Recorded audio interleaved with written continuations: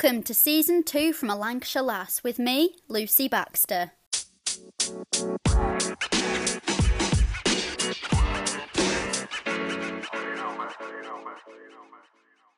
Joining me today is a very special guest, one of my best friends, Anna Cookson. Anna is a trained actor-musician, so we're going to be talking all about that and how she got into going to London and performing and training down there. But also we're going to talk about the humanitarian work Anna does and also a new project that she's just set up. So we've got loads to chat to Anna about. So welcome to the podcast, Anna. How are you today? I'm good, thanks, Lucy. This is so exciting. I want you to take me back to when you were younger, and have you always been into sort of the acting and singing music side, or how did that come about? So I always have been, but you probably remember when I was 10, I played Annie in a local amateur production, and that's kind of the first time that I'd ever done anything like that, but I absolutely loved it. And I just think because of where I grew up, obviously very far away from London, I didn't really know anybody that had kind of gone into acting. I didn't actually think that you could just decide that you wanted to go into acting. I thought it was just something that I know people were born into. So I always enjoyed it, and I've played like musical instruments since I was really young, but I don't think I ever really seriously considered it as something that I'd want to take further until I was quite a bit older. So I remember watching you in Annie, and because I think before that you were quite relatively shy, maybe.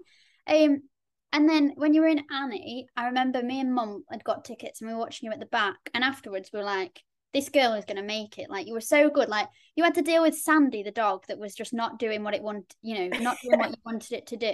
And I remember, was it like the Lancaster Gazette or something? And it was like the new Eddie Redmayne's just arrived. And it like quoted you as the next and me. Like, it was when Eddie Redmayne was like in everything, wasn't it? And it quoted you as like the next him. And so I was always like dead excited for you. And from that moment, did you always, right, I want to go and study acting? Or what kind of process did you work through to then end up going off to London? So I think it was a bit later on, because obviously when I did that when I was younger, like I said, I just didn't really think that it was something that I could do. I had no idea. I didn't know anybody that was an actor. I don't think I even knew anybody that was an actor. It just felt like such a detached world.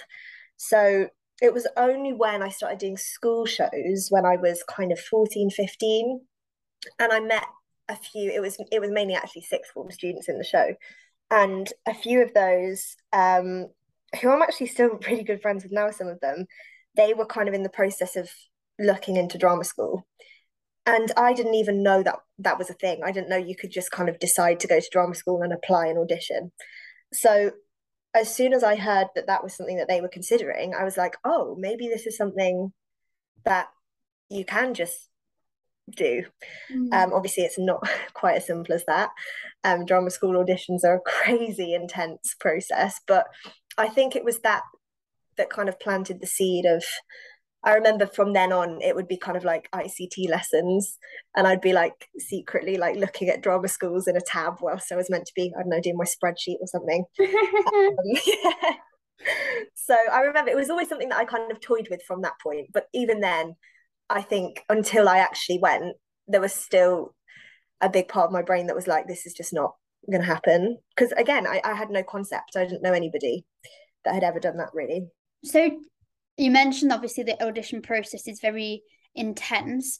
There's drama schools up north as well, but I feel like if you want to be where you want to be, it's in London. It's like if you want to be a journalist, it's either London or Media City. It's the two hubs, or it's where it all happens, the West End.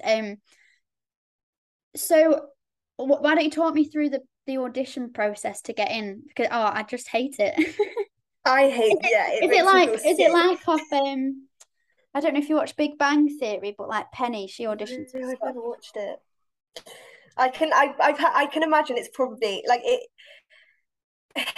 it's definitely not glamorous. I think I was a lot of people actually audition and apply several years in a row.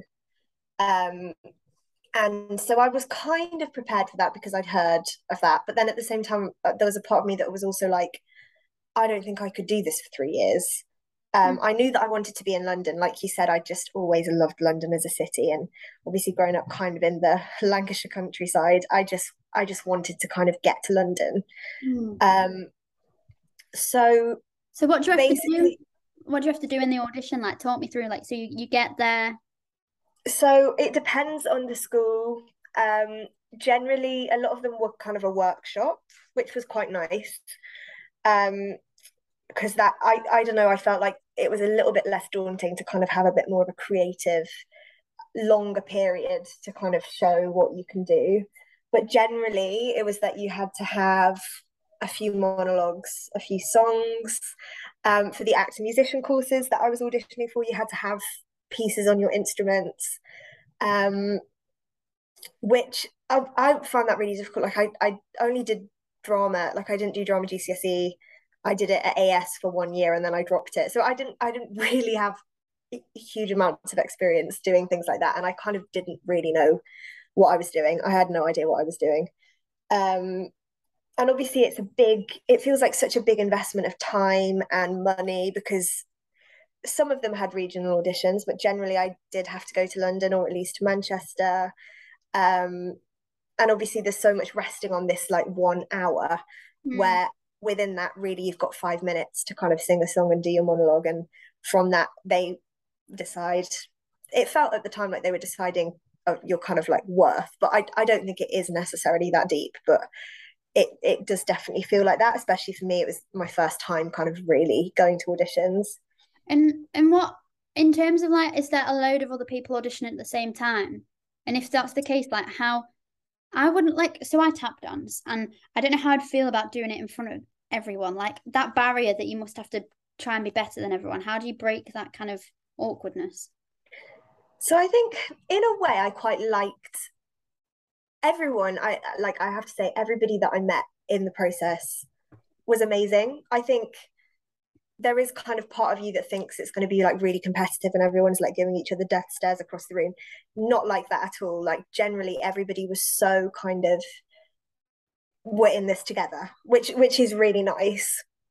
And in a way I did find it quite motivating to sit through and watch people. It kind of got me into the zone, watching other people do it and do really well, and it'd make me be like, I really want to get up there and do really well. And also I found it quite interesting just kind of seeing the material that people were doing, um, and the choices that they were making.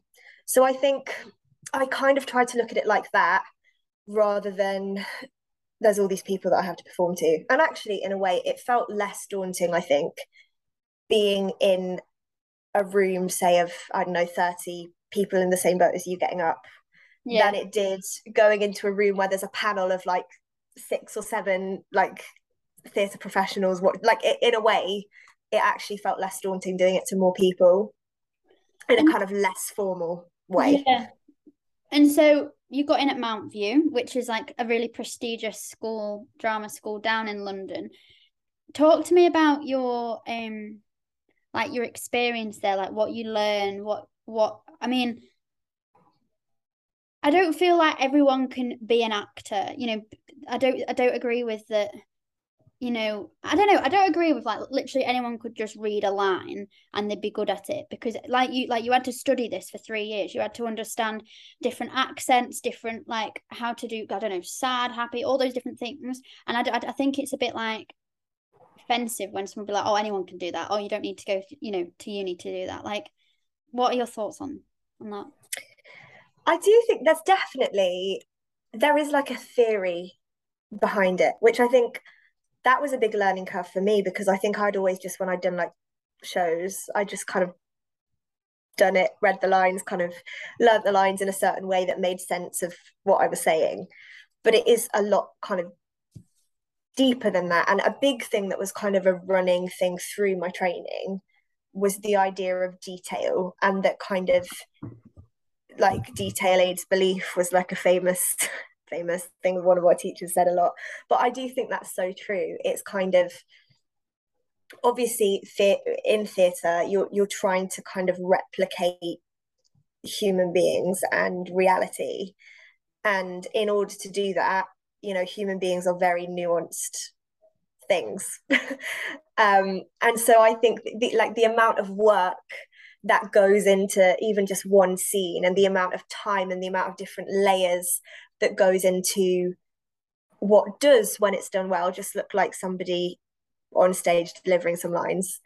There's so much that I just had never thought came into it, that actually now I recognize as the things that makes a performance really effective and really good, basically.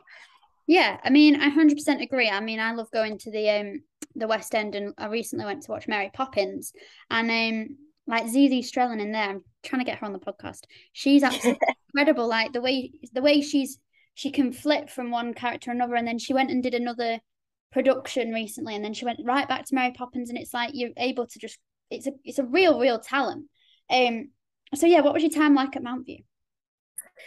It was really difficult. I think I look back on it fondly, but also I'm not sure whether I'd want to go back and do that again, because it's so intense. Like you were saying about like Zizi Strelin, like I think a big part of it is building stamina, and that's kind of physical stamina and emotional stamina and kind of mental stamina. You're kind of like, oh, it was often compared to like training as an athlete. Obviously, I don't think I'd be a great athlete at all. But it is that kind of, it's very intense. And I think the stuff that I learned and the things that I was kind of, my eyes were open to, I'm so grateful for.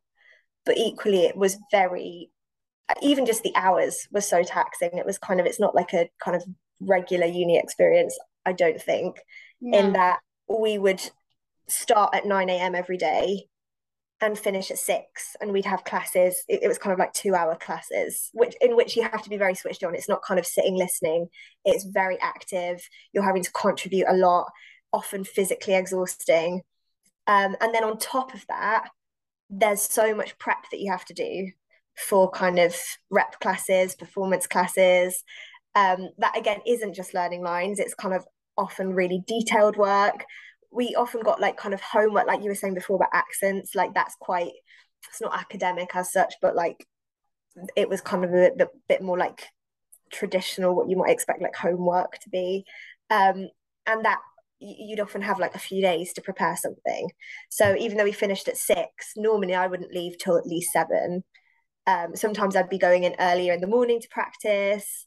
The whole way through second year, I was going in most Saturdays, just because I liked, obviously, it's really hard when you're living in a tiny, like, London house that you can afford as a student, barely. It's not like you've got loads of space to practice. You're kind of just sat on your bed trying to like do a really physical monologue. So I used to go in every Saturday to make use of the gorgeous studios that they have in our new building in Peckham. So it was basically my whole life, which I think becomes difficult because then everything feels so high stakes, and it's kind of, you put so much into something that when it is the day of your assessment, if it doesn't go quite as well as you wanted it to, it feels like everything's crumbling, because that's your whole world, which I don't think is necessarily healthy. So I feel like maybe if I were to do it again, which I don't think I would want to have a bit more of a balance, I think, because there wasn't a lot of work-life balance. No.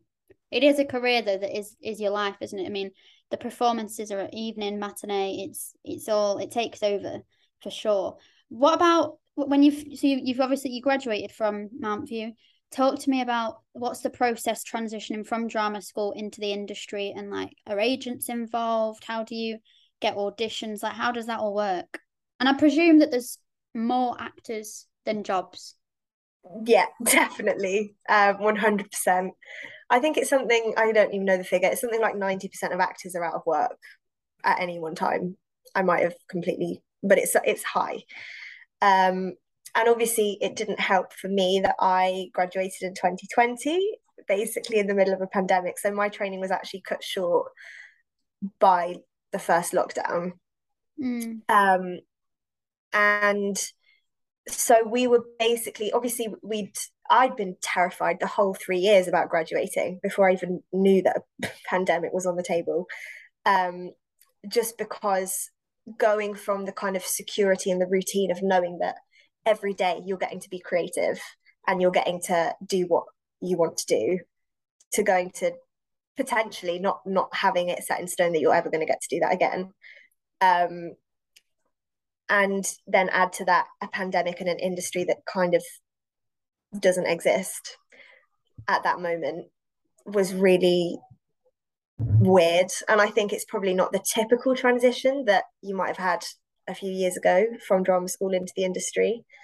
So for us, it meant, because of the lockdown, our showcase was cancelled. So we had to do it all online. So that was kind of, I was in my kitchen filming monologues and songs. And I mean, I hate watching myself on video, so it wasn't really enjoyable. And then that was sent out to a huge list of agents and casting directors and producers. And I think it was quite a good system because it meant that people that wouldn't have traditionally come to the showcase in person were able to see our work. So I think obviously there are huge positives as well. So through that, I got an agent. We had a meeting over Zoom, and then I started getting self tapes through, but obviously not really many at all because there was still a pandemic. And the ones that I did have were often like, we're not sure whether this project's going to go ahead, so we're auditioning people, but don't get your hopes up because there's a high chance that it won't even reach the kind of first stages of production. Yeah. So yeah, it's tough, I think, anyway. And I think add to that a pandemic, and It's even it, tougher. it was, yeah. So why do you like the creative aspect so much? Like, why do you enjoy acting? So I think since graduating and since, as I just explained, the kind of pandemic and realizing how kind of tenuous it was, I think I just like creative things in general. And I think I just like the arts, and I think it's kind of expanded to that. And I think initially it was acting because that's kind of what I was good at in school, relatively. And I loved the idea of kind of creating this like detailed world in which anything that you wanted to could happen. And I loved going to the theatre because it felt like I was watching somebody else's view of the world, which I think is something that I'm always like, I wish I could see the world through somebody else's eyes. And I feel like in theatre, that's kind of the closest we have to that. Yeah. So I think that's kind of why I was drawn to acting. Um, And so if you were, I don't know, if you could have any role in like any West End show, what would you want to be? What would you want to go for? so I think like since doing the acting musician course, I didn't really know what it was before, but I love acting musician work now. And I think I'd want to do something that is that kind of style. I saw Amelie on the West End last year, and I just thought it was stunning. Um, I'd love to be in something like that. I like things that are kind of a little bit quirky. Um, I could see you as the I don't know who it was, but in Les Mis, you know the girl who cuts her hair, who was like Anne Hathaway in the film. Fantine. Mm. Oh, see, I mean, I'd love to be in Les Mis. I don't know if that would match my skill set exactly. Um, but yeah, I mean, at the same time, like anything, I probably wouldn't say no to things. But I am particularly interested in things that are quite have a social message, I guess, or kind of more of a not necessarily like explicitly political, but Mm. things like I guess Les Mis does. Um, I love there's a it's kind of like a musical called Ghost Quartet, Mm-hmm. which is an actor muso like 4-person musical that's not that famous actually, but I absolutely loved it. And the kind of themes that it explores are so random, but really cool, really philosophical. What do you So, think about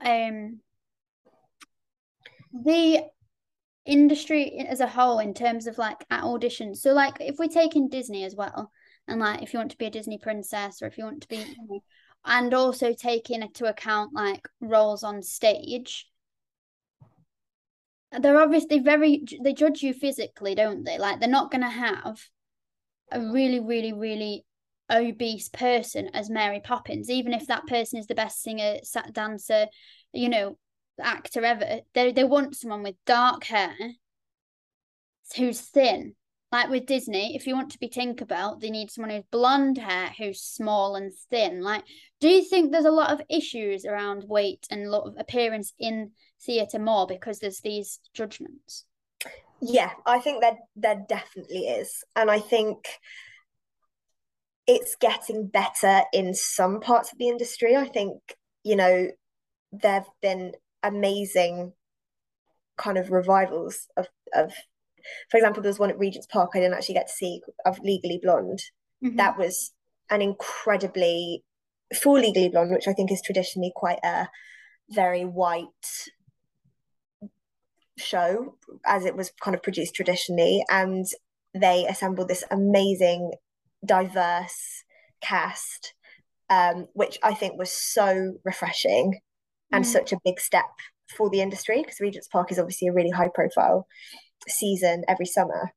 But at the same time, I do think there is still ingrained this idea of, you know, you are a product, and part of that is your aesthetic as a product. Obviously, part of your product is your kind of skill and your experience and your talent, but part of that product is also the way you look and the sorts of roles that that limits you to.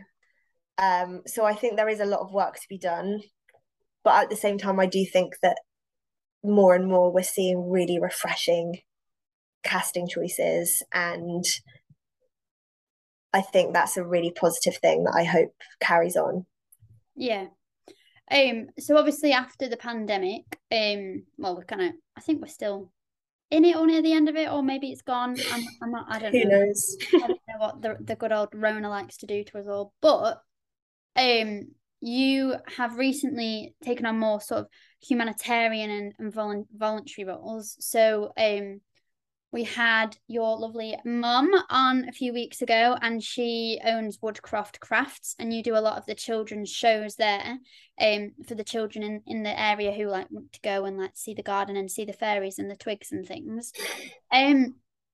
You've also been to France, and that was, I think this is really like interesting from obviously your point of view and you being there. So why don't you talk to me a little bit about what you did in France and Calais? So yeah, I'm actually going back in a few days, which is really exciting. I basically went out there in February as a volunteer for an organisation called Project Play that basically runs play sessions every day of the week in the informal sites, I guess, where displaced people are living, um, who are essentially trying to cross the channel to get to the UK. So it's a hugely politically charged situation. It's a devastating situation, really. And I actually first encountered the situation in a play when I was in first year. I went to watch a play called The Jungle. Amazing play. That was about the situation a few years ago when it was kind of allowed by the state to build up a little bit more than it is now. And I kind of was just so struck by how so much. I mean, I'm pretty speechless when I try to talk about it because it's so emotionally charged, I think, as well. But the people that you meet there and the resilience and the hope and the humanity and hospitality of people that go out there to provide things that the French state are failing to provide, things like water and food. and shelter. So I always knew from watching that play and kind of first really finding out a bit more about the situation that I wanted to go out there. And then obviously I was training and I couldn't, and the pandemic happened and I couldn't. And this was kind of the first time that I was like, I've got a window. There's a minimum time to volunteer for Project Play for 2 months. And I was like, great, I'll go. Um, Ended up staying for nearly 3 months, but I had to leave because since Brexit, we're only allowed 90 days in the Schengen area at a time. So I'm going back in a few days as a coordinator, which is really, really exciting because it's kind of exactly what I want to be doing in terms of combining my kind of creative background and kind of facilitating the arts really into an environment that I'm really passionate about, I guess. So you're talking about what people would know as like the jungle in Calais, aren't you? That kind of Yeah, site. exactly. And so talk to me about like the people there a bit more, like where they're from, but also like the children, like what you do with the children. So the people that we work with um, are, when I was there, they were generally Kurdish people. And as far as I was able to tell, obviously there's huge language barriers, so we're not able to communicate as freely as I guess we'd like. A lot of them were from Iran. Um, and but equally there were a lot of children from Afghanistan, which I think I was quite surprised to see because obviously these are people that are not able to get safe routes um, to seek asylum, basically. So they're having to take horrifically treacherous journeys across the world, across the ocean in a dinghy, essentially, which is horrific on so many levels. But that was kind of the most people that we worked with in terms of the families. There are a lot of men, unaccompanied men, which I think is for a lot of reasons. A lot of that is also cultural. A lot of people will kind of not want to bring their families over, so they'll come over first and hope that they'll get settled and then bring their families later. But equally, some of them did bring their families over. So we were seeing probably about, I'd say, an average of 100 different children per month um, in the sites. So basically, we're a mobile service. So we go 5 or 6 afternoons a week to the main site, um, which is literally an informal camp. It's kind of along a railway line. And we would we'd bring our gazebo, we'd bring all our activities, we'd kind of plan our sessions quite thoroughly to make sure that we're kind of providing activities that attempt to kind of mitigate some of the trauma and provide opportunities for agency and collaboration and communication and really kind of key skills that these children are missing out on. And set up our gazebo, set up the activities, run a kind of 3 hour play session, and then pack up and go. And I think it's an amazing place in terms of the organizations that work there, but also the people that are living there and the things that the conditions that they're surviving in. So what's your safety like there, you know, in terms of with the French police and authorities and like actually there? Because I imagine that with all the people that there are there will be sometimes little conflicts or violence between possibly the lone males or people that are there. I can imagine that there's sometimes friction. Like, what's your safety like there? So I think we're not really a target, but equally it's obviously it is a very precarious situation. So we have, I think that's part of the reason as well that a lot of organizations have a minimum time to volunteer because the kind of training is quite comprehensive as it should be before you go out onto the field. And we do have an evacuation procedure which we have had to use. And what would Not that because we so that would basically involve somebody alerting the team to a potential danger, which again is never directed at us, but equally we've got to kind of put our safety and also the children's safety first. And if the situation, a nearby situation, is getting a little bit too much, it's not appropriate really for us to be running the session anymore. And normally that just involves kind of packing down and leaving before we normally would, and making sure the children are kind of returned back to their tents and their parents. So obviously it's a humanitarian like field context, so it's not it's an unpredictable environment basically.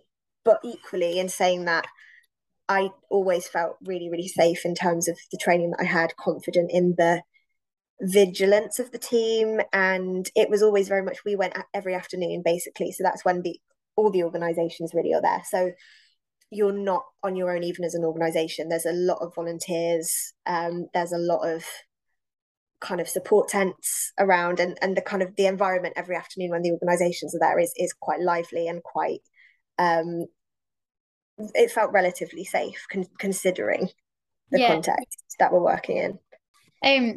And so also recently, so you've come back from Calais at the moment, but you said you're planning to go back there in a few days. Tell me about this new project you've started, Moonsprout Productions. That sounds very exciting. So yeah, I mean, it's obviously very early days, but I've kind of played with the idea for a while of starting my own company. Obviously I've done kind of loads of bits and bobs of like freelance work with children and creative work with children, and I love it. I think, children are so open to creative play and creative activities, and I love working with children. And you've done a lot of kids parties as well, like acting and yeah. Exactly, I've been doing that for quite a few years, and I love it, but I work through a company and through an agency, and I've got so many ideas that I kind of want to start doing things on my own, not necessarily parties. So obviously, as you know, Lucy, my mum's business, Woodcroft Crafts, has been quite a nice platform for me to do workshops and some kind of interactive, very small scale theatre pieces. I guess we did one last year that kind of used the characters in the garden, and it's kind of like a story music walk. But I've really enjoyed doing that, and obviously because she's already got her clientele, that was quite a nice environment to try things out in.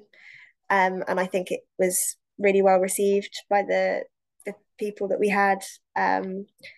So obviously that's going to be on a little bit of a pause when I'm back in France, but I'm not entirely sure which direction it's going to go in, but the big thing that I want to focus on is kind of inclusion in the arts and accessibility in the arts, because I think that's really important, and I think that the impact that the arts is able to make, particularly on children at a point when they're obviously so impressionable and so able to kind of be exposed to possibility and ideas and perspectives and empathy.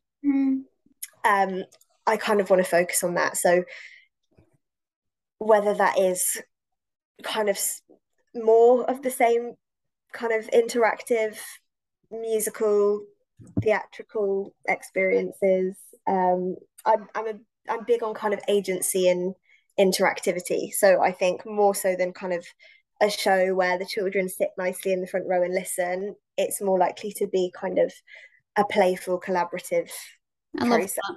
I love that.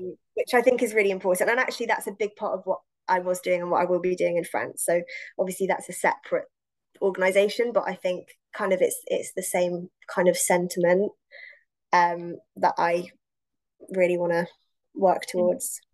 So where do you see yourself in like 10 years time? I know that's like such an interview question, but like what's your dream or your goal? So I think, I mean, you know me, Lucy, I'm all over the place. And I think I really want to do a bit of like everything.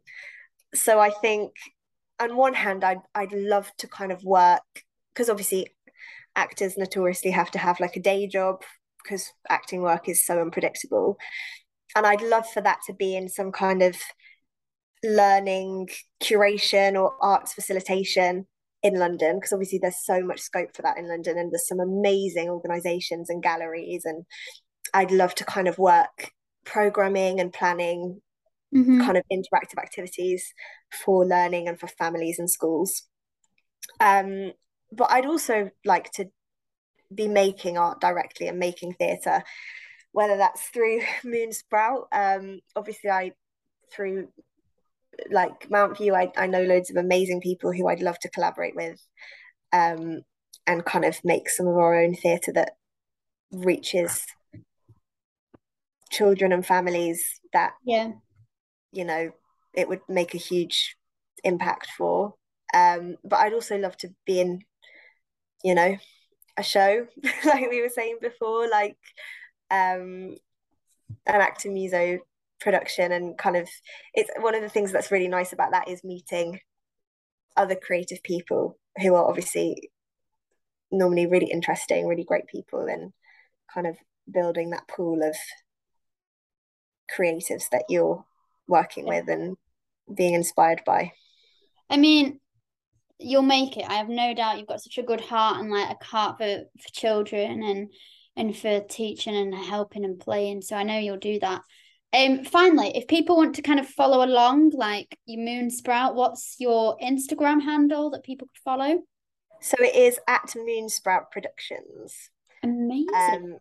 So yeah, hopefully watch the space really for the next few months.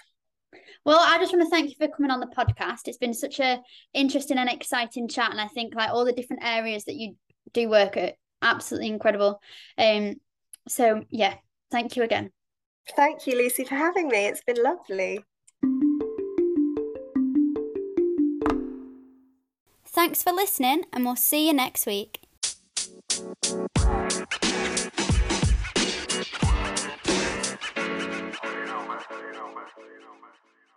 To keep up to date with all things From a Lancashire Lass, follow on Facebook and Instagram at From a Lancashire Lass.